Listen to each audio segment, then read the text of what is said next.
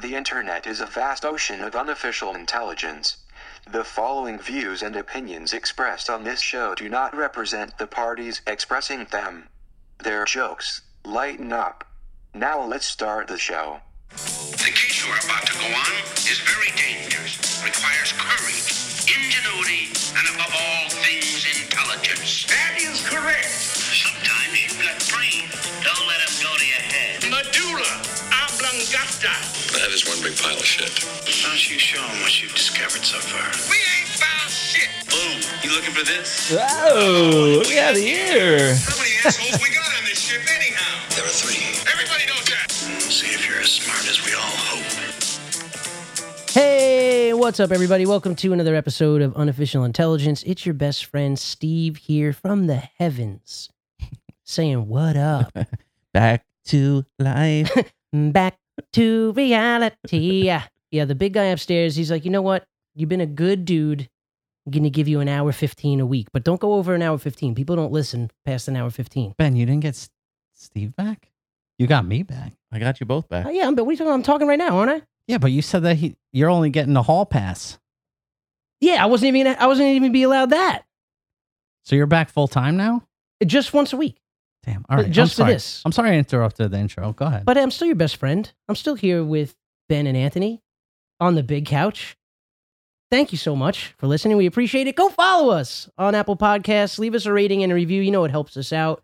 And if you're looking for a little something in between, Ben and Anthony got what you need. That's right. You can follow us on Instagram at unofficial_pod. That's where we post our clips, anything that we have related to the show. It all goes there. We would love your likes. We would love your follows. We are getting close to 300 followers. We know there's more of you out there than just 300. Get on Instagram, follow us at unofficial_pod. We would love your emails. hi@uipodcast.com. We have a great interview this week. I would love to hear what you guys think. So email us hi@uipodcast.com. And that's all I got. Well, if you forgot what Ben just said, you can go to our website, www.unofficialpod.com, and check out our built-in media player, where you can play all of our episodes right from our website. It will also bring you into our alternate reality of all of the cool shit that we do for you that I hope you guys are taking advantage of, because I mention it every week. You can even email us right at the bottom of the page, which we recommend that you do so.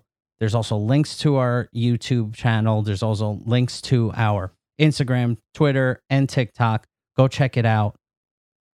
And let's start the show. We have an exciting show with an even more exciting guest. Yeah, it is true.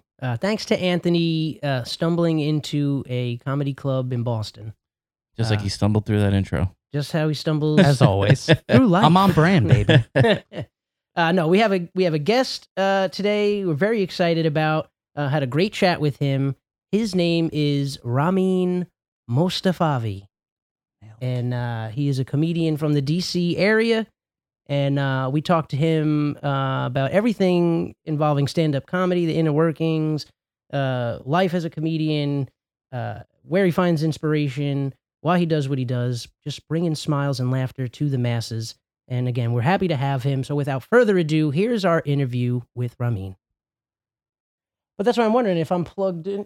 Oh, I'm a doof. I have it plugged. It's charging, not in the fucking... Sorry, dude.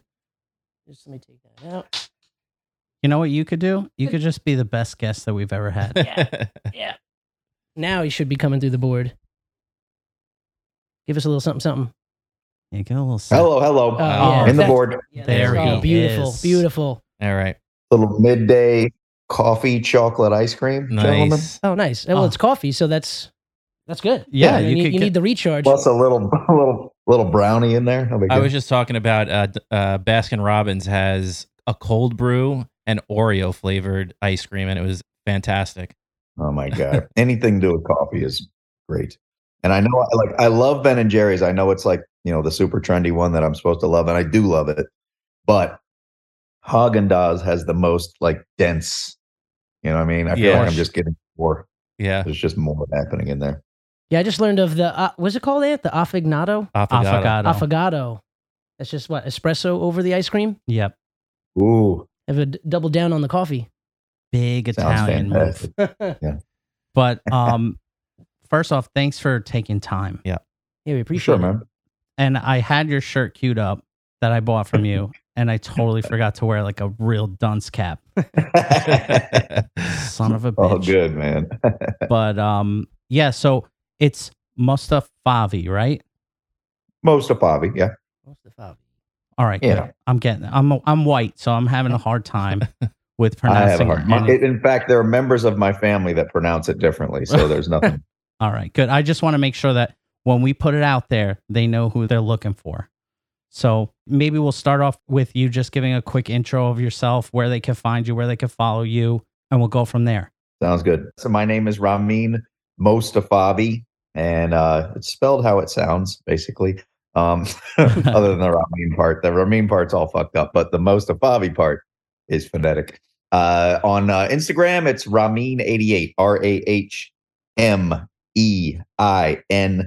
88, which is a fun one. And then over on TikTok, which is my most popular one, even though I'm not the demographic, but they're showing me some love on there. That one's Ramin M, RAHMEIN, and then the letter M as in Matthew. Yeah. And yeah, TikTok, I was nervous about TikTok because I'm kind of mean.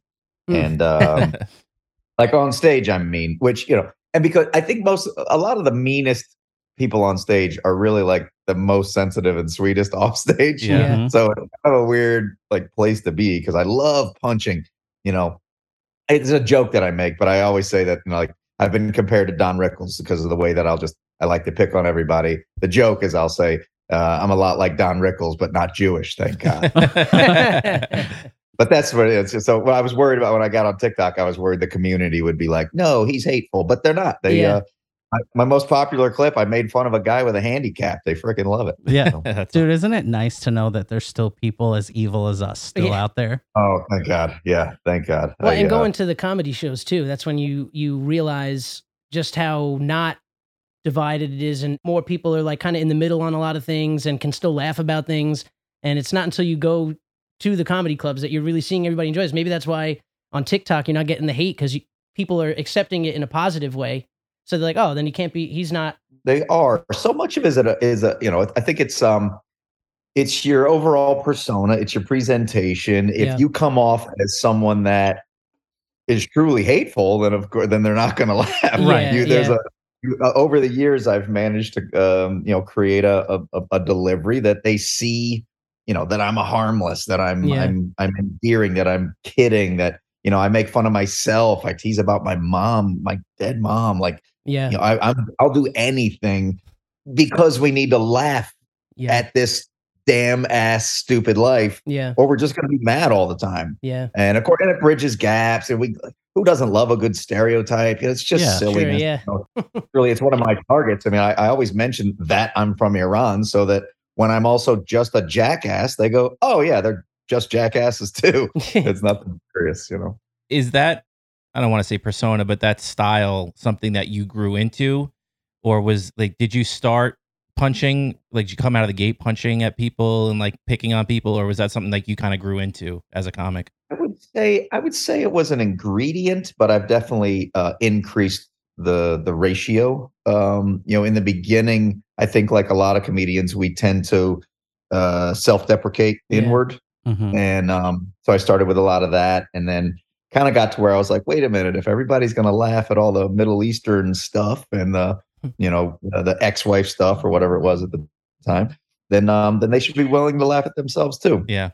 So I try to keep a balance. You know, I definitely tease about myself, tease about my own upbringing, my kids, you know, that kind of stuff, and then throw it out there to the crowd too. But again, harmless, silly, nothing's serious. Have you ever walked anybody doing crowd work? Yeah, for sure. That's when you know you're good. Yeah. And that sucks, like, because when you're like, I am a sensitive person in real life, so when someone like doesn't get it and they get upset, then Yeah. I'm like, that ruins my not just my night, but maybe my week. I'm like, oh my gosh, like that wasn't the goal at all. Yeah, You know? yeah. And then you're in the back of your head, you're like, oh God, now what are they gonna say? Like, what are they thinking about when they see me on like Instagram or TikTok? Yeah. I mean, at a certain point, I think when you pile up enough W's, you don't get as nervous that like you're Mhm. going to get canceled because one person didn't get it. So now that I've got like a good, foundation, nice little following, that kind of thing, it's all right because I know that 99.9% of the people get it, but still that 0.01, Yeah. it still hurts my feelings. Of course. Yeah. Because I hurt their feelings. I don't want them to be upset. Yeah. Yeah, I mean, I had a couple of cases in particular. There was one kid, there were two brothers in the front row, and I was like teasing one of the brothers, and the other brother got real upset that I was even teasing his brother. So it was kind of like he was trying to be noble Mm. by standing up for his brother, but his brother was laughing, and then he got upset and he walked out, and I was like, dude, can you go tell your brother that I'm a comedian? Like I'm Yeah. just You know, kidding this is around. a Like, show. I appreciate the brand loyalty, but damn. Brand loyalty. Yeah, I got ripped apart sitting in the front row. Actually, Ben was there Yeah. at the Comedy Store in the original room. Rick Ingram just ripped me to shreds. I didn't get up and Nice. walk, but I kind of felt like I wanted to. Thankfully, Oh, really? well, no, I mean it was all fun. He just saw this angle and made it about something like completely different, and it was embarrassing for me. But whatever. Thankfully, there was a woman in the crowd who was like full blown Karen that like caused more attention a little bit later on. So then the focus came off of me at that point. So I was like, thank you. Oh, I mean, I knew better. It God, was four of us in the front row. We were all wearing flannel shirts. It was bound to happen. But yeah. You walked Sometimes- in there with that mustache. That mustache is I'm trying. every time. I'm trying to channel the Matt Carpenter vibe for the Yankees. They need to be. I don't know if you're a fan of baseball, but I am. who's your team? I'm a Chicago Cubs fan. Oh, okay, actually. cool. We actually. Yeah, I've got a son named Wrigley to let you know the Really? level Oh, cool. of obsession. I would love to get to a game. I wish I had gotten there before all the construction. Yeah, But I gotta see a game there. yeah. I'm going there in a few weeks with my brothers. I hit Fenway when I was up in Boston. Oh, cool. Yeah, I'm a fan for sure. I was at both Yankees, the original and the new. So yeah, I have a ball with it. But, Nice. Yeah, but I have seen, when we talk about comics, like the crowd work, there are definitely some uncomfortable things that go down. And I'll Oh, admit, sure, I've yeah. left the stage on occasion where in my head I was like, I was a little too mean tonight, Yeah, yeah. and I don't like it. I don't like it. But I have seen comics that are just not good at ever being Yeah, kind of mean, especially when it comes to like a heckler. yeah. They don't know how to like finesse it, and all of a sudden they're like, "Shut the fuck up!" And you're Yeah. like, whoa. Yeah. Did you ever have a moment where like you felt your crowd work click and you're like, okay, I get how to do this now, or maybe you struggled with it a little bit early on and then you figured it out, or is that something that you were just always good at?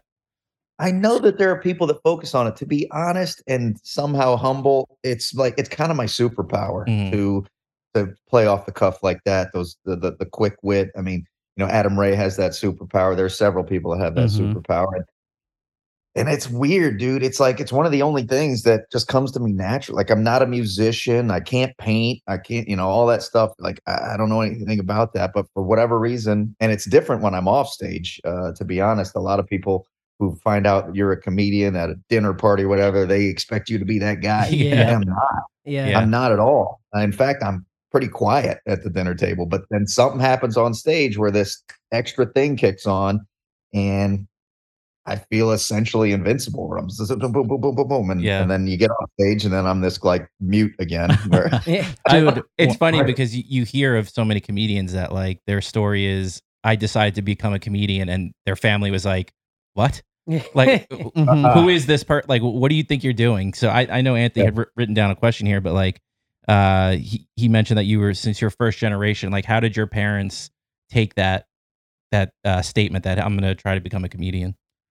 Well, I was much older when I first started comedy. A lot of people start out 18, 20, 22. I was 34 when I decided to do it. And they really had no say in it, first of all. I was a grown man. I had 3 kids. I wasn't going to check with my parents to see if it was okay. But But the other part is I was born in Iran because my parents lived there. My dad's full Iranian. My mom was American, German, Scotch, Irish, whatever American means anymore. Yeah. But they moved to Iran, lived there for 10 years, and I was born in that period. So they had sort of maybe they had slightly different cultural expectations, but also my dad has always enjoyed spectacle, Hollywood. A lot of immigrants came over here, especially in his time in the 60s, where he could put on a leather jacket and he could be Fonzie. So he never really said it, but I think he had a little twinkle for like that American Hollywood dream. So he's always been supportive, but the not to like wrap a joke into it, but a lot of immigrants, and maybe just a lot of parents in general, but the stereotype about immigrant parents is they're never gonna be satisfied whatever it is you've accomplished. So for years, no matter what I've done, if I'm like, Dad, I'm at the Kennedy Center, Dad, I'm going to be on TV. He's like, when you're going to have your own movie, boy? I don't know, Dad. It's pretty cool, though. I'm opening for a lot of really cool comics, and I got TV credits. And it's nothing until like you're freaking, giant star. But it's fun. My dad's awesome. That's awesome. I got to see you and Adam Ray, and I'm blanking on the last performer. It was my first time with him, and a big league and a big time right now. Yeah. He runs Supernova. Mark is coming to my head, but I want to say Mark sounds right. But the point of why I brought that up was you were right before Adam, and dude, the way you came out of the gate, well, like you said before, where you were just riffing on like you were self-deprecating, and then you brought up your girlfriend, I believe, who was Persian, and you were, dude, he's Iraqi. He's Iraqi. Excuse me. You did Persian joke afterwards, didn't you? Probably. Dude, yeah. You had my sides splitting. I told thanks. Just your delivery, the rapid fire, and then Thanks. I don't think you really did a lot of crowd work. But even though my brother was wearing a colonial hat, which Adam took advantage of, which led to our hangout session outside afterwards, where we got to talk a little bit more. Hilarious. I try to be a responsible feature act and not do too much crowd work, especially with a guy like Adam, who I know he loves to get to know the crowd. So if I'm out there doing the old, where'd you meet? And what are you doing? And hey, birthday party. Then he becomes the second one to bring it up. Yeah. And that, to me, that's screwing the headliner. So I consciously say, I mean, if someone makes a thing of themselves, or there's something that I just have to make the joke work, I'll do it. And as a headliner, I'll do it a lot more. Sometimes I like when the next comic comes up and they add to, or given the information that they know now from the previous act, and then they could like build off of that, or it just like you're good with, being on the spot and stuff like that. You might have information that was there from the comic before and be able to riff on just getting right into, like, you already know them. Sure. As an audience member, I know I've enjoyed that. Yeah, no doubt. This particular host, whose name we all know so well. Yes. It's all he did was crowd work, and that's what he does, and that's cool. So I really felt like I can't do it. If he's going to do all that, I don't want to spoil anything else. I'll stick to the jokes and keep it moving. But you're right. There is kind of a tag team situation in there. A lot of times, though, I've seen a ton where the headliner's not paying any attention. Yeah. Especially if they're like a famous person. They might even get there after your set. Sure. They're there with 2 minutes. They don't know what the hell's going on. And then I've seen them be made to feel awkward because they talk to the same people with the old, what do you do for a living? And they're like, I'm a cabinet maker, just like I said to the other guy 15 minutes ago. Because the crowd thinks they're seeing a fluid, show. Right. But we're all kind of individual contractors. So Yeah. I don't want to make anybody feel goofy. But sometimes you'll ask backstage, anything I need to know? Any crowd word? I've seen guys that'll like wait and watch everybody come in too. Maybe if they're the first guy up. So they see if there's anything they can work with, like right out of the gate. Ideally, but sometimes you just don't want to sit there and watch. Yeah. How long have you been with Adam? How long have you guys been on the road together? He and I only hooked up. So I've been doing comedy about 11 years, and then we had the pandemic, and during the pandemic, a lot of us were doing Zoom shows, and I have this show that I do that's not stand-up comedy. It's called Couples Therapy. It's like a talk show, and we goof on relationship stuff, whatever. So in real life, I would do it at the DC Improv, and it was a very popular show. And then the pandemic hit, and we had nothing. So the folks at the Improv were really cool and innovative, like a lot of clubs around the country, I think, and they turned it into a Zoom experience where I would host from my bedroom, And then at that point, we could choose from any freaking headliner across the country because everybody was available. And, we just wanted to goof around. So I had some really cool guests. Maz Jobrani was on there, for example. And then Adam Ray came on. I was hooked up with him through the DC Improv. He works there every single year. So they were just like throwing headliners at me. And Adam got on there. And to be honest, he was the first host or a guest I've ever had on the show where I was like, oh my God, this guy should be hosting. He's freaking like, it's rare that I feel like someone is faster than me. Yeah. But he was freaking killing me. And I was just like, damn, dude, like here the reins go, and that's what I want as the host of that show. I don't want to be the funny guy. I want to be able to just, I'm a host. I go, right. Here's the premise. Hey, comedians, here you go. Because in the show, I'm a host, and then I have two guest therapists, and those are the two guest comedians, and we tend to the questions of the crowd or the Zoom monitor screen or whatever. Cool. That's awesome. And Adam was just freaking bam, bam, bam, bam, bam, everything, and I was so impressed with him. And then we did that twice online. And then when he was coming to town, I got the feature for him live at the Improv, and we got on great. And he was kind enough to ask me to join him in a few different places. So, we'll be in Kansas City sometime. When are we going there? That's my next one with him. I should probably know this. I just booked a ticket. 8, 9, 10. Kansas City Comedy Club. Nice. September 8, 9, and 10. Yeah. You coming through New York anytime soon? I don't get booked in New York. I've done a couple of spots there. I took my couples therapy show up there to the Stand. But I very rarely do anything in New York unless somebody pulls me up there for a set. But no, I have yet to. I don't think I've gotten a paycheck out of New York. Oh, really? Man. You would kill in New York. I thank you, sir. I hope so. I'm one of those guys that I feel like I can play in whatever room they put me in, and it just it's hard. You never know who's going to see you, who's going to discover you. And I also, because I started late, I kind of had some reins on me a little differently down here because I had 3 kids. I couldn't travel like a lot of the younger people. I did get divorced, and that gave me some freedom, but still, it's like every other week, it's hard to like send avails and create a route and do a tour when you got to be back home on Sunday night to receive the kids so they can go to school. So much more complicated. Yeah. So how did you mentioned that you started late. What were you doing before? How did you decide, like, you know what, I'm just going to go all in on this? Like, what was your intro into the business? Right on. So I was dumb enough to major in theater in college. Okay. And when I say that, it's not that like I regret my theater years. It's just you don't need to. Anyone who's listening, you don't need to major in theater to be in theater. Just go be in theater. Do it for free.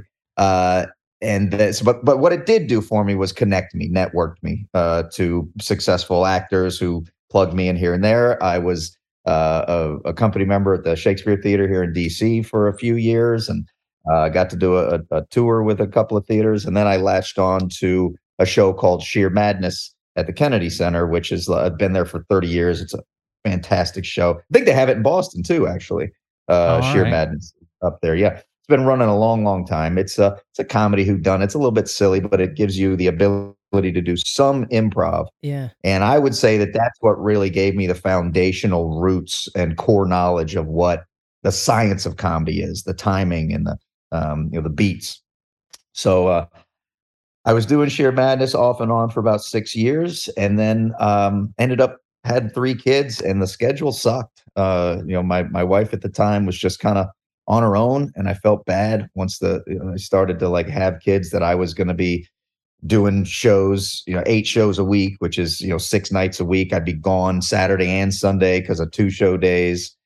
and it was just kind of a crappy schedule for a young family. Mm. So I quit, and I went into the only other thing I'm any good at, which is building things, which may be one of the only things that pays less than theater. So I started like remodeling bathrooms. I was a cabinet maker. I got into the museum industry, which was awesome. Wow. That's to this day. I mean, it's right there with stand-up comedy. I absolutely love that craft. I ran CNC routers for a long time, which is a computerized router system. Amazing stuff. But during those years, I missed the stage. And to be honest, we fell into a major financial crisis, which, if there's an origin story of my tragedy, I guess that was the moment. We got into a tremendous mess.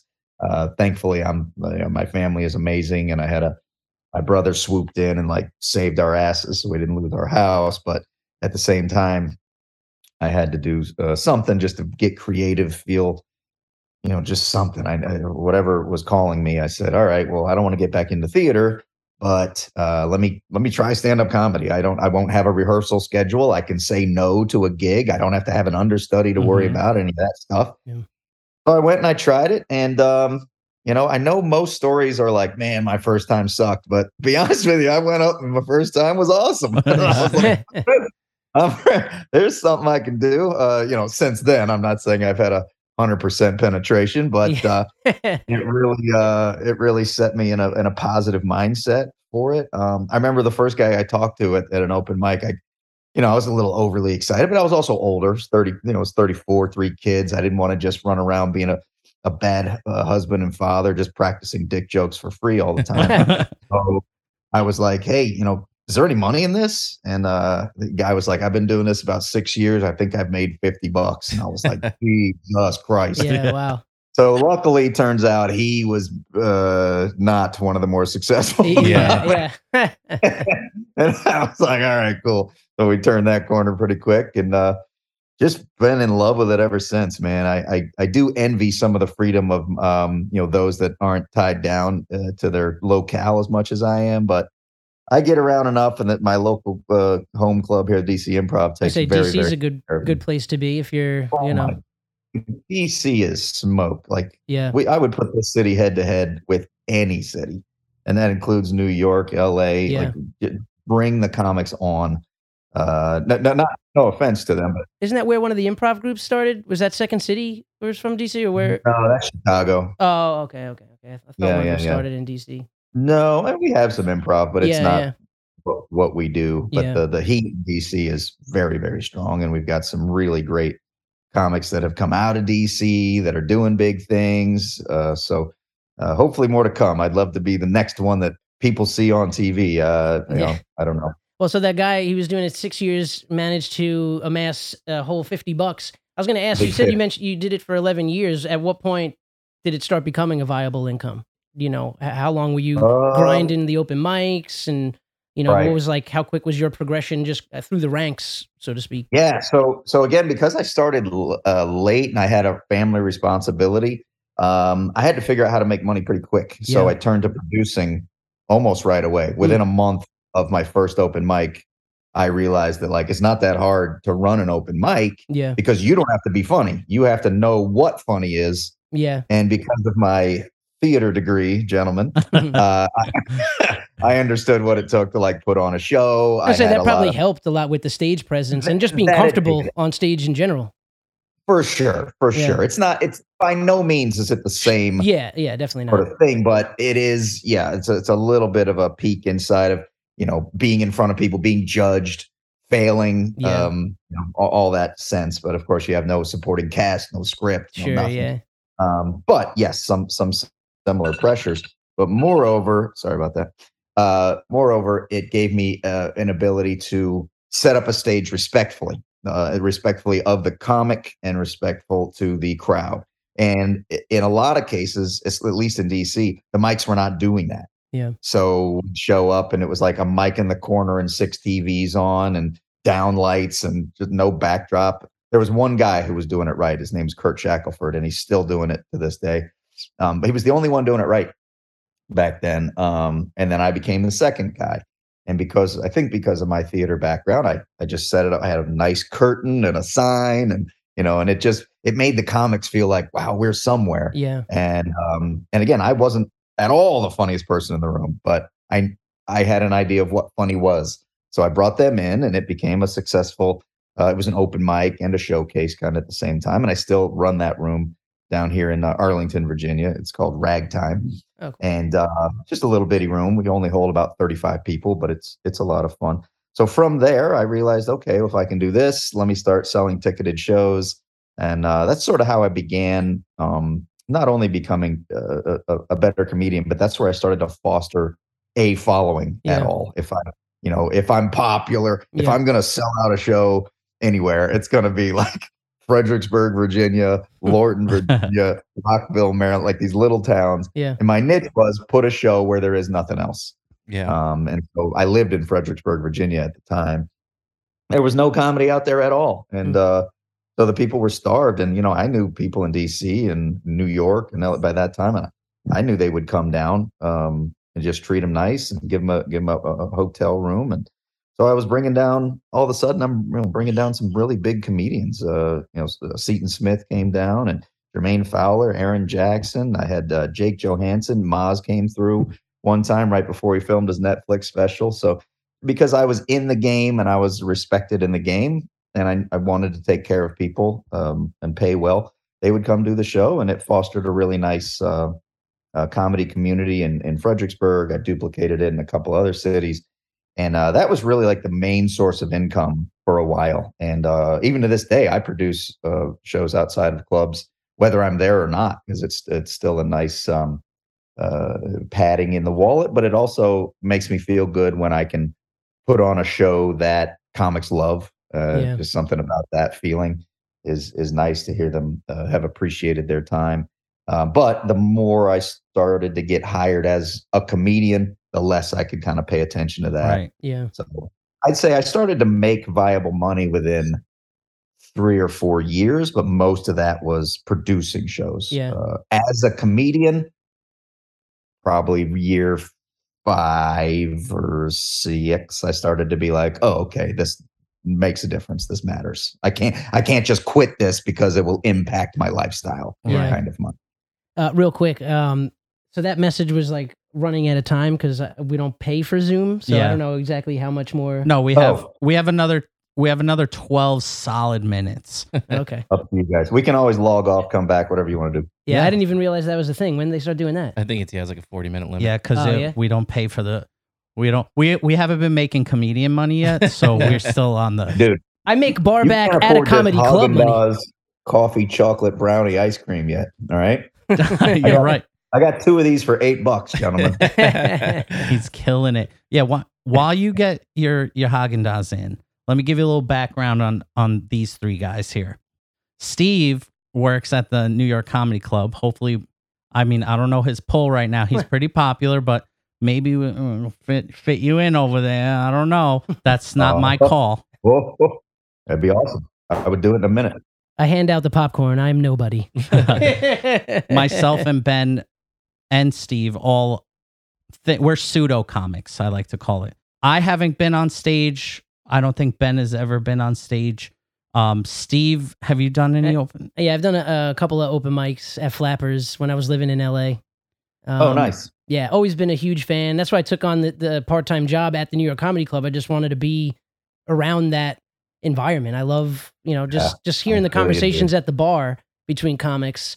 And it's like for a while I didn't even like chime in or talk, and it's just like intimidating jumping into a circle with comics. Everybody's like so sharp and witty and you don't even want to add anything, and because you're like, I don't want to interrupt their rhythm. But it's it's nice just being in that environment, like I said, and just seeing, and even just like the stuff that kills one night, but then one crowd, it's like it falls flat, and watching a comedian come out, and then the other comic's like, oh, how are they? And then like, oh, they're good. Yeah, what do they like? Oh, they like jokes. And or just because some crowds, most crowds probably don't want to be like, they don't want to interact. Like it's a nightmare trying to seat the front row in the club because nobody wants to.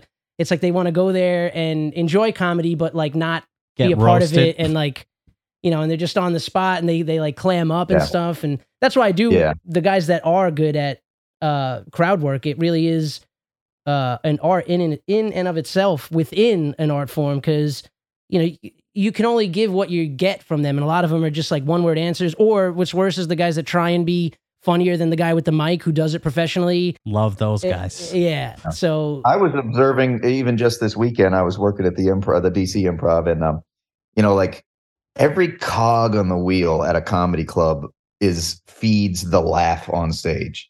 You're saying like, you serve the popcorn. Well, we freaking need that. Like everybody is so important. The staff's vibe, the way they greet the crowd when they come in. Oh yeah. The way they listen to the guests or for where they want to sit, what their service is. If they can be quiet during the show, the way they will strategically avoid the stage. Yeah. Is someone amenable and kind at the box office? It all feeds the vibe. Yeah. We're such a huge team to get that final product, which is the laugh. Is not done alone by any means. Yeah. Everyone's appreciated at these clubs. Oh yeah, these was fantastic. I really love the staff at Laugh Boston was amazing as well. Yeah, well, all the comedians, they always, they're always super appreciative of everything we do. And I like just being the guy. I set up the showroom too, like all the tables. So I take pride in knowing that I set up this room so that everybody can come and then enjoy the stuff. And then at the end of the night, when I'm mopping and the comic came in, got a nice payday for 20 minutes of work, and they're out, and I'm sweating through my clothing. I'm in the wrong spot. I'll just glance up at the stage and the neon light, and I'm just like, oh, damn it. But taking pride, you're like, I made this person laughed right here where I'm wiping up. This is this is me. Yeah. And it was because of where I placed the sugar packet. Exactly. Yeah. And sometimes, I become part of the show, not for like good reasons, but I remember one time this guy, this comedian, Tom Cassidy, really funny guy, really good with crowd work and stuff like that. He's trying out like new material, and there was like a spill in like the back of the room, and it's not a big room. And I go to clean it, and I got a roll of paper towels, and just ripping the paper towel. It was at like a lull, and it was like quiet. He's like working out new material, and you just hear the paper towel like echoing through the room. And he had a comment on that, and then I became, like 5 minutes of the act. And I was just like, when he came off, I was like, dude, I tried to wait to rip that paper towel, but it just, the way it worked out. Yeah, but you fed his. Yeah. Sometimes it works out. Sometimes, Yeah, and then you're powerless. Like, you don't have a microphone. This fucking guy's coming at you. Yeah, and you're like, ah. Yeah, that's all you can do is just be like, oh, sorry. Thankfully, it added to things in a good way, and he was making fun of my misfortunes there in the back. Awesome. I went to an open mic when I was in Boston the week before our show. I was up. It was crazy. I happened to have planned a vacation trip. It's hard to call it a vacation when you have 3 kids, but I took a trip to Boston with my 3 sons because it was the cheapest flight from DC. But also to show them around one of the most historic cities. Yeah. And I snuck down to an open mic there. It was what was it called? Like it was there's like this very historic area. Like they tried to keep it like it was in the 1700s. It's a row of bars. I can't remember the name of the joint, but I went in there. It was a really good mic. The quality of the comedy was very, very high. It was impressive. It's always fun to see what the other cities are doing, and also you measure yourself. You go in there and you're like, okay, would I fit in this lineup in this major city? Just to see what's going on out in the field. But it's a very good scene up there. Very impressive. And I don't know how you guys feel about Boston. Do you love it? As a Yankee fan, I'm not allowed to, but like you said, the history. I appreciate more the history and stuff like that. I would love to see a game at Fenway, and it seems like a good town. A game at Fenway? No, never. They won't let me in. Okay. He's wearing the wrong shirt, probably. He's brandishing his 27 rings, bro. No, I'm not that type of Yankee fan. I'll tell you what, I've enjoyed it. I've been there 3 times, and I think it's a great city. I mean, grass is always greener. I think every Uber driver that I had was like, I'd rather live in DC. Yeah. So whatever. Yeah. It was. I'm impressed with how clean it is. Yep. Every part, like everything is. Even the trash was like orderly. Yeah. And it's just not like that in most parts of DC. And a little lack of diversity up there, but a lot of lack of diversity. But that makes people seem not racist, right? Yeah. Like they say, like Finland is not racist. Like, well, what would they be who racist? would they be being racist for? What has any city like surprise you and how much you enjoyed it, or you went there with maybe one idea of what that city was going to be like, but it turned out to be one of your favorites? And you don't have to say Kansas City. No. Can't wait to get back to Kansas City.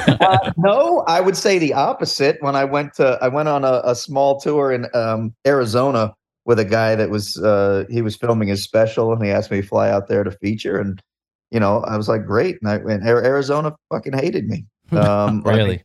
It was he seemed to draw a more conservative style crowd. And if you've seen me, I'm not that way at all. And they did not think that my goddamn liberal point of views were funny at all. So fuck Tempe and fuck. So I'll tell you, Tempe is where I went to school. I was just gonna say, and I did not finish because I absolutely hated it there. I was there when Barack Obama was elected president, and a lot of people were not happy around the campus the next couple of months. So I could definitely back you up that way. But I have heard that there are some different pockets. They just didn't show these particular shows. So yeah. I'd go back, but I definitely was like not enjoying my trip. Yeah. Our listenership is taking a dive in Phoenix right now. I mean, to be fair, we probably never had a good hold there. Yeah. But yeah, you should definitely be just a permanent guest on our podcast. Just move to Long Island. Come sit on the couch with us. You like baseball. I love your comedy. And number 3, it sounds like you have similar points of views. Yeah. So it feels comfortable. I will say it feels comfortable. There you go. That's where you guys are right now. You're in Long Island. Yeah. Yeah. The East End. But not the good East, like Hampton, Riverhead area. We're just like right smack in the middle of Suffolk County. Yeah. Middle class suburbia. Yeah. Are you single dudes? I am married, kids, gonna get married for a second time. No, second time. Well, technically you already married, but we're gonna go to the Philippines and watch them get married again. Yeah. Oh, okay. I did this. Did you get pandemic married, and now you got to do it for real?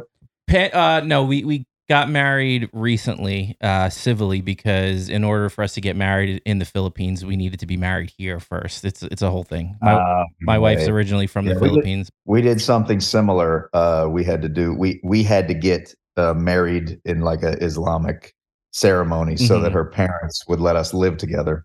Oh, wow. Yeah, that was we moved in together right before the pandemic, and it was a lot of conversations had to be had with her parents before they blessed us to live together. But well, good. I was gonna say is the place is very tidy if you're 3 bachelors living in. Yeah, that's me. I'm a neat freak. Yeah,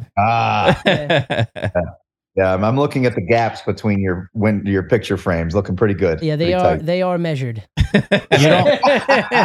You probably can't see Steve's boner right now. Yeah. But after you said that, he's excited. Nice. He takes a lot of pride, and we love him for it because I'm married to the game. I love it, dude. I love it. Yeah. So I love it. This was our muse during COVID. So it honestly was. We all love comedy. Most of us don't have the balls to get up on stage and do it.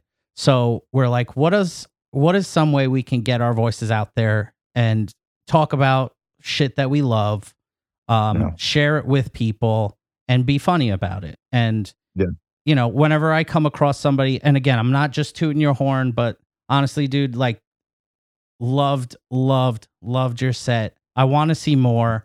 There's just not enough on Instagram of you for me. So I want to try and find a way to get to your show again. And I was like, we need to have him on and just chop it up. So appreciate it, man. Super pumped. I hope I say something different if you're in another club again sometime. Sometimes I repeat the same shit and then I feel bad. But no, dude, it's comedy. It's a game, baby. Well, for me too, I love a different case too because I'm seeing more than I ever would if I was just a regular audience member just going to see a show casually. I like hearing the same sets from these comedians and the individual words that they will change and the reaction that those singular words will get either one way, on the bad side, or they'll get a huge pop just over one word. Yeah. So, and like I'm super familiar, so it's funny to hear the differences. Now I'm the one with the heart on. That's my language. Yeah. I love the study and the science of the syllables that matter. Yeah. Absolutely. You know, Absolutely. how a small stutter, how an can throw things off Yeah. when they're. Yeah. No, it's such a fear. Like in my head, I don't think I did. I have a joke that I call the act of God joke. I don't think I did it on the set that you're at. It's a very long joke about the Bible and insurance industry. Maury Povich makes an appearance. Oh, It's a nice. Shout very out Maury. Big fan. Yeah, shout out Maury. And if I miss, if I, sometimes you can't help but swallow. You're just like Yeah. your body's making you swallow. Yeah. If that happens, my whole joke is fucked. Yeah. Wow. Yeah. So and it's like a solid minute and a half of I gotta just and if I fuck it up, I'm screwed. Yeah, but like you're saying, that's part of the appeal is like it's so wordy, but every word is so intentional and like delivered with such a confidence. Like I said, a stutter could fucking derail the whole thing. All of it. And all you of it. say Yeah, it it's very amazing. fast. I love that. Like Uh, I think, and I'm not trying to. You could stop me right now if I'm ruining any of your jokes. No, but do it. When Burn you it. said, when you're like, if my girlfriend was here, she would kill you. Oh And yeah. The yeah. punchline was the Iraqi thing, and I was Or I believe that's if she was here right now. Or I wouldn't say that if she was here, she would kill me or all of us. yes, that's That's dude. incredible. But that's one of my favorite, and I think one of the people that got me into stand-up comedy originally was Jerry Seinfeld, and I think that's what he is incredible at. Is every word matters. Yeah. And every The word economist. yes, Absolutely. and that's what he. And anytime I've heard him do an interview, like that's what he loves to do. Is like, how can I take out one word, one less word, Yeah. one less word? And that was like you said, always the thing that made me such a fan of comedy is watching how other people do it and why is that funny? Not necessarily like, is that the funniest joke I've ever heard, but why is that so funny? Like that's what I love about it. Who were your kind of idols and the people that motivated you to get into comedy? Certainly Don Rickles was a huge influence on me. I love the originality of Rodney Dangerfield. I love the brilliance and activism of Dick Gregory. So a lot of these classic guys. These days, I love to listen to Tom Segura. Mm-hmm. I envy Nate Bargatze because Same. I can't stay clean for 1 minute. And this guy, Yeah. he brings me in for an hour, and I don't even think about the fact that it's clean. He's just so engaging. Yeah. I love Sarah Silverman. Mhm. I love. I watched. Was it Crashing? I you guys love seen that show. series? Pete Holmes. Dude, my God, One of my that favorite series, shows. It's so good. Yeah. It's so good. Yeah. There's just so many. There's so many masters in that Oh, yeah, program that yeah. just you can't even. Artie Lang, pre-drugs, post-drugs. I got to work with Artie Lang one time. Oh, yeah? He was extraordinarily kind. Yeah. And we just did a couple of shows together, but so that's not to speak to his entire personality, but Yeah. but on that particular weekend, he was just a sweet fellow, a regular dude, and at that level, when someone has that level of stardom, they can be anything they want, and Sure. I'm glad that he and a lot of people choose to be Yeah. regular good people. Yeah. But who's it? Jamie Lee is in Crashing. Love Jamie, and I didn't know her at all, and then big fans of Ted Lasso here. She's a writer on that, and I love her dude, humor. Ted Lasso was a tremendous one. Yeah, but not just her humor, but her inflections and her timing are a masterclass. Yeah. No, she's great. She's fantastic. And Nikki a new- Glaser. I mean, Yeah. Nikki Glaser. Yeah. she's another one where the timing is just like bam, ba ba bam, ba ba bam. Yeah. There's so many inspiring comics on the scene right now, but foundationally, those old school guys, Yeah, one comic I like a lot. You mentioned, just obsessing over like the amount of syllables in the sentences that are coming out. Andrew Schultz is another comic that's like that. That's very particular, and he's done some like on his podcast just when he was filming and editing his special, and they were like working on stuff. He's like, yeah, but it should be like, and he'll like kind of just make sounds in the exact rhythm that he wants. 100%. They don't know, doesn't even know what the joke is yet, but he's like, no, that tag needs to be like, You know, and it's 100%. Yeah, It's I love one of that. the great proofs that comedy is an art form. Yeah, If we talk about the use of syllables, Yeah. not words, syllables. Syllables, All yeah, the syllables, right? It's like, if painting has any number of brushstrokes, all of them have to be a part of it, yeah, or why is it there? yeah, And certainly you can't have the scream and then just put a red slash across it for no Yeah. reason. It fucks up the whole portrait. And and music's the same way. Whether a record skips or your Wi-Fi cuts out, or someone, it screws it all up. And comedy is exactly the same for this very reason. yeah. And I love that about it. And for me too, another part of the art side is I don't think people realize how difficult it is to tell the same joke hundreds of times, but deliver it every time like it's the first. And that to me, 'cause- Sometimes you want to kill yourself. well, yeah. I've been doing jokes about Chick-fil-A for 8 years, and every time I started, I want to die. Yeah. But I'm sure to everybody in the audience, they think it's the first time you're telling it. Yeah, well, it's obviously it's easier if I'm in a city, Yeah, because I'm sure nobody's heard the joke. But if I'm telling it in a place in DC, I'm like, oh God, then I get in my head. I'm just plugging in my computer. I'm worried that half the people have heard it before, and yeah. That's what I was and going you to get in ask. your head about that. And, With TikTok and Instagram and more comedians posting, clips of their act. Because like in the past, it's like once you do your special, then like you send that material out to pasture and nobody ever sees it again. Yeah. And they're working on new stuff. Right. Comics are putting clips out there. Do you see? I mean, even with yourself too, you're still doing that material. Is it kind of like a different standard? Like it's not until somebody's like been there to see it live, and that might draw somebody to come see you live, is because they saw you stand up. Yeah. So it definitely gets in your head a little bit if Yeah. you have a clip that does well online. I'm not at a level where I need to worry about burning Sure. a joke necessarily. Yeah. Most of the people that, if I'm traveling, it's going to be with someone that's more famous than me. Yeah. So they're coming for them. They're coming for Adam Ray. Yeah. They're not coming to see me. So I'm the first time. Now, they might have researched it a little bit or whatever, but I'm only doing 20 minutes. They're not going to see, 45 to 60. So I'm not at that level, but Yeah. you'll notice that a lot of people are putting up crowd work, Yeah. Including Adam, Stavros Halkias, Schultz. All these guys are they're cutting out moments that can't be repeated, Sure. Yeah. so yeah, that they yeah. can be really funny, and then they can do their stock material and not worry about burning it. Yeah. But then you talk to like real comedy fans like yourselves, that they'll say, just like you said, like, man, we love seeing the one we heard on the album. We want Yeah. to see that one live too. It's like Yeah, watching yeah. your favorite movie or whatever over and Yeah. over again. But at some point, you got to put it to bed, especially if it's dated or just hack. Yeah, everybody doing this premise. Well, that's another Yeah. thing too. I always wondered, and it seems like it's more difficult now with just so much out there. But it was always like a worry for me. There's, when somebody's talking about a particular premise, it's popular. That's why most people are talking about it.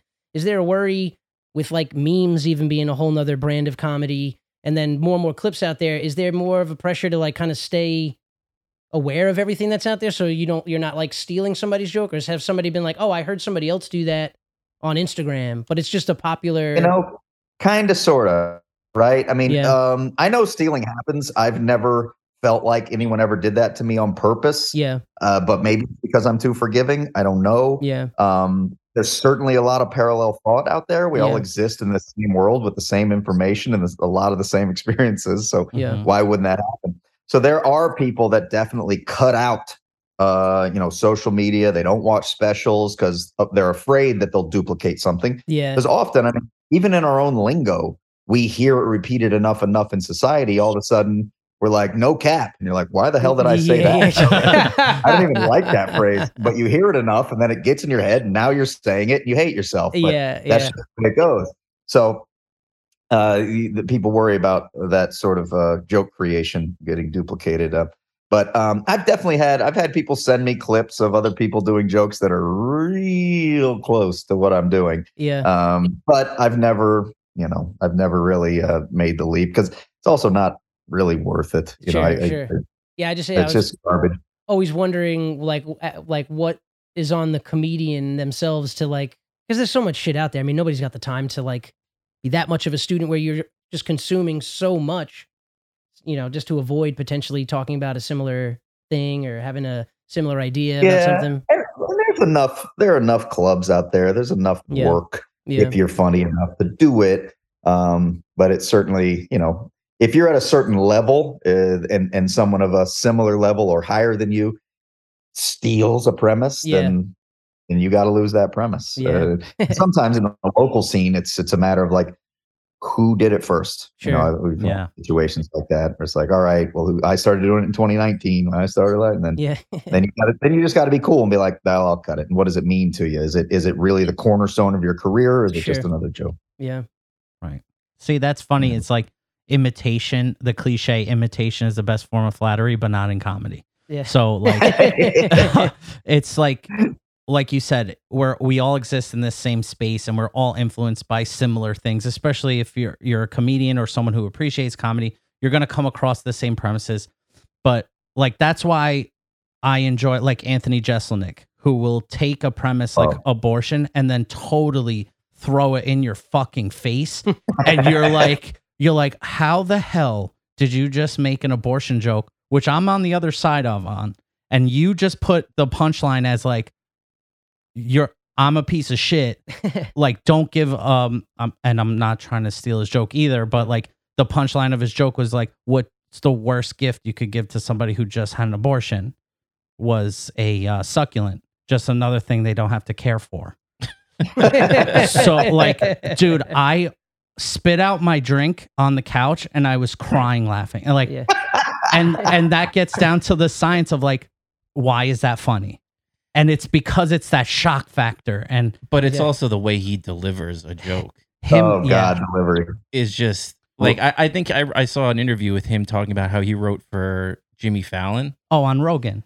Yeah. And he like, I can't even imagine him writing for anybody else because I'm sure he's a very talented writer. Yeah. But I only see and hear his voice. So I can't imagine Jeselnik writing for Jimmy Fallon. I was saying, like I Jimmy can't Fallon, imagine, especially of all people. Yeah, so it's insane. If you haven't heard that interview, I definitely recommend it because Jimmy's like, I can't say that. I love it, but I can't say it. But yeah, man. Yeah, Jeselnik is a genius, though. God, I mean, I love how mean and relentless. And you're right, his cadence is just so measured and perfect. It's just amazing. Comedy's just an amazing art form. He reminds me of like obviously two different viewpoints on a lot of things, but he reminds me a lot of Mitch Hedberg. Like where it's like not necessarily what they're saying, but it's just the cadence and the way they present everything. That's how like I like that the performance of it. You know what I mean? The crawl. Like it's definitely the material. But it's also the performance of the material. 100%, 100%. And that's what's amazing. Like I teach comedy at the DC Improv also. And, it's like people sometimes want to know, how do you be funny? Can you teach people to be funny? It's like, I mean, not really, right? Like, you can offer tools and suggestions, but at the end of the day, Mitch Hedberg, as you mentioned, one of the world's most famous comedians of all time. But Carrot Top was also very successful, right? And Jeselnik and Stephen Wright and the high energy comics, Chris Rock. And it's like, okay, so then what is funny then? Lisa Lampanelli's out there doing it. Okay, so there's no way to be a comedian. It's just you gotta have that chemistry of your delivery, your words, your joke content, your presence, your just however you present yourself, literally how you greet the crowd, all of it measures in. The guy who's serving the popcorn and setting the table, it all matters at the end of the day. Yeah, it's exquisite. It's a world building, right? At the end of the day, that's right. You're building this world of let's fucking laugh, and that's what I love the most. It was it's everybody's escape, to get out of that freaking. Oh, I just got done with school. I had to, I had to bring my kid to the doctor. Fucking, what else can go wrong? And then you're like, you know what? I'm going to turn on a special, or I'm going to go to DC Improv and just watch a couple shows. And that's your escape. Yep. It's such a joy to have. And now more than ever too, with opinions being stifled and stuff like that. I mean, that's where comedy thrives, is when that's what it was. Like, you're towing the line of like the taboo topic that you're not really supposed to talk about socially, but everybody thinks about it and everybody laughs, behind closed doors. So it's like the last safe space to just kind of have like free thought and just kind of. I love when the comedian they'll sense the vibe of the room like turning, but they're like, "Stay with me, I promise." And then they get to it, and then they do turn the whole room, because it starts off on like easy, and then they have the misdirect. Yeah. Of course, you can't be up there, just on a soapbox. I always say, like, nobody's running for office. We're all just fucking around, and sometimes we may make a point one way or another, but it's not. Which is funny that it seems like now the people that run for office are less scrutinized than what a comedian stand-up says. comedian. For real. Yeah, probably true. Or Dave Chappelle. So, what's next for you? You have any plans to maybe like self-produce a special, put something out on YouTube, or? Well, I'm just always trying to grind and do great shows. Yeah.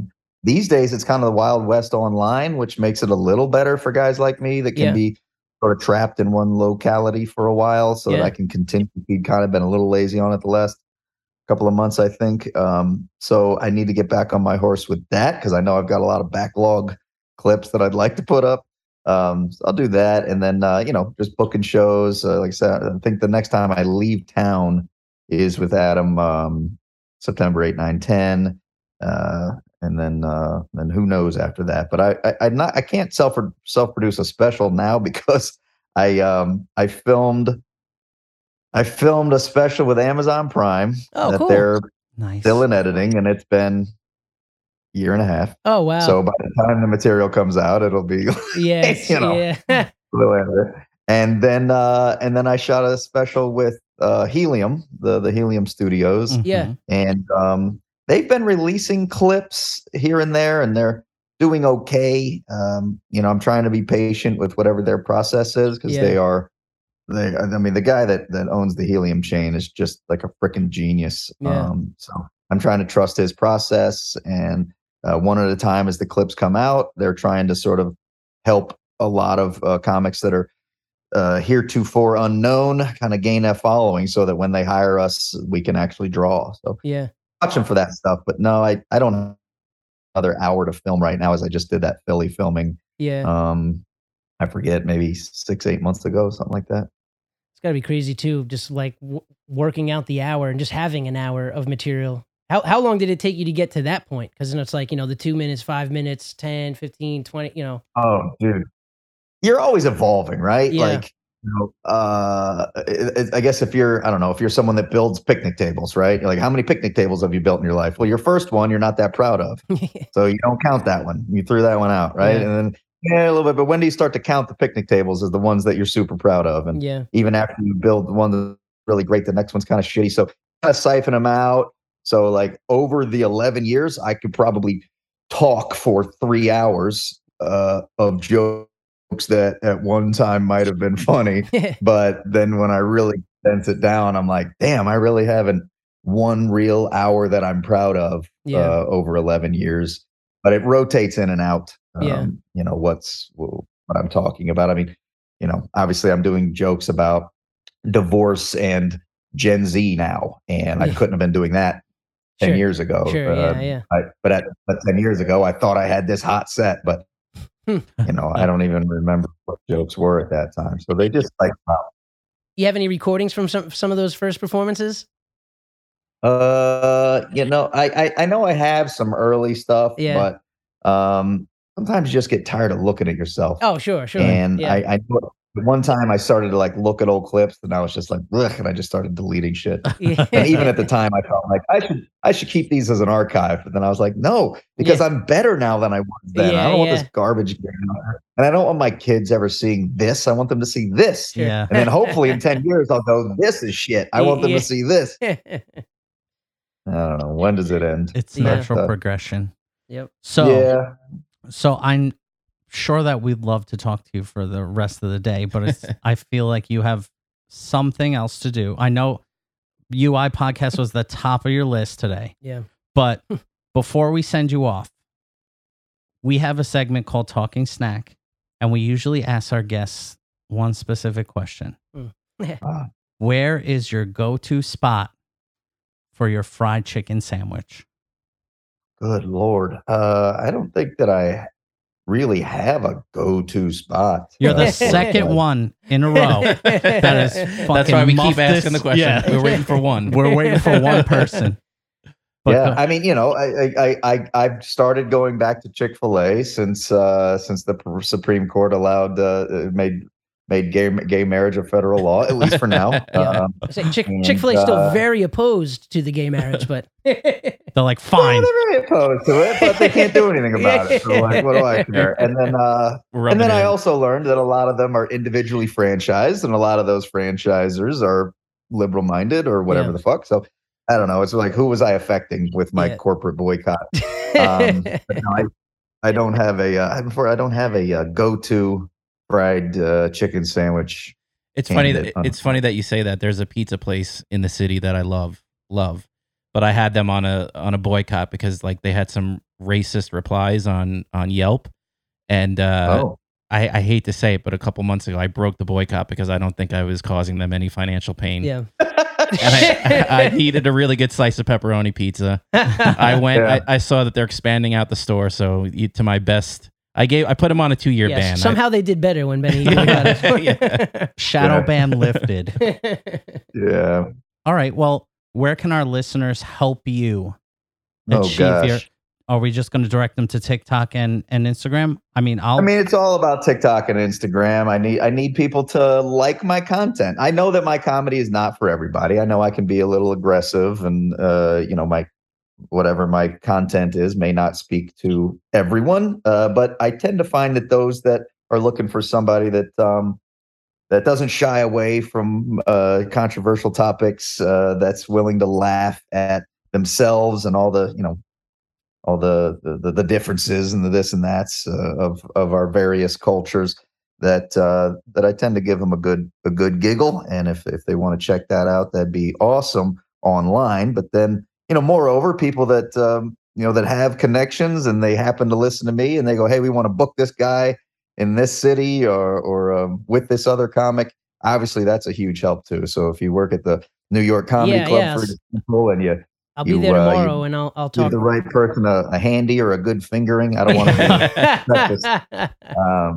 then yeah, man, I'd love the work the more work I can get, the better I feel. I would love to work in New York. I've never even really I need to schedule just even if it's open mics, I got to get up there. I know enough people.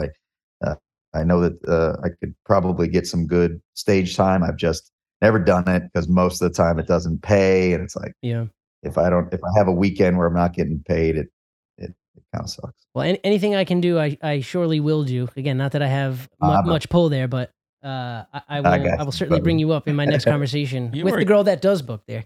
There you go. Yeah. Yes. Yes. Thank you, man. All right, very cool. Hey, well, thanks for taking the time. We certainly appreciate it. Thank you for giving us a little inside look on the life of a stand-up Love it, comedian and all the inner workings of that. Actually, love it. we love it. Your passion is inspiring to me also. I love talking to people that have a passion. Yeah. I even say it on stage. Like when someone's passionate about something, it invigorates you. Whether it's they love shoes, they love cats, they love I don't know. I don't know about those air cat compressor. loving people. I don't know about. That's where I draw the line. Right.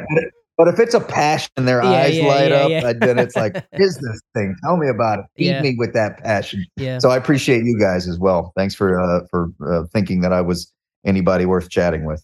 Thank you, man. Thank you for being so generous with your time. Yeah, Yeah. we appreciate that. and you are welcome back Pleasure. anytime. Yeah, and when you come to New York and perform at the New York Comedy Club, if you feel like driving 50 miles east, Yeah, for sure. That's top of your list, I'm sure. Hell yeah, 50 miles east. Is that like the Hamptons? Where are you No, guys? that's what I'm saying. Rye? It's like In the probably- middle. It's in the In the middle. middle. It's like Shut another- up. We're in the Hamptons. We're in the Hamptons. Sure, yeah. You're in Hampton. Yeah, we'll My come. bro- I have a brother that lives in Rye, so maybe we'll come up there one day. All right, All right. I think you should. we'll come to I you. know. Yeah. right, And once you gentlemen. book that stage, you got 3 asses in seats already. Yeah, well, I'll be serving the popcorn, but they'll be sitting down.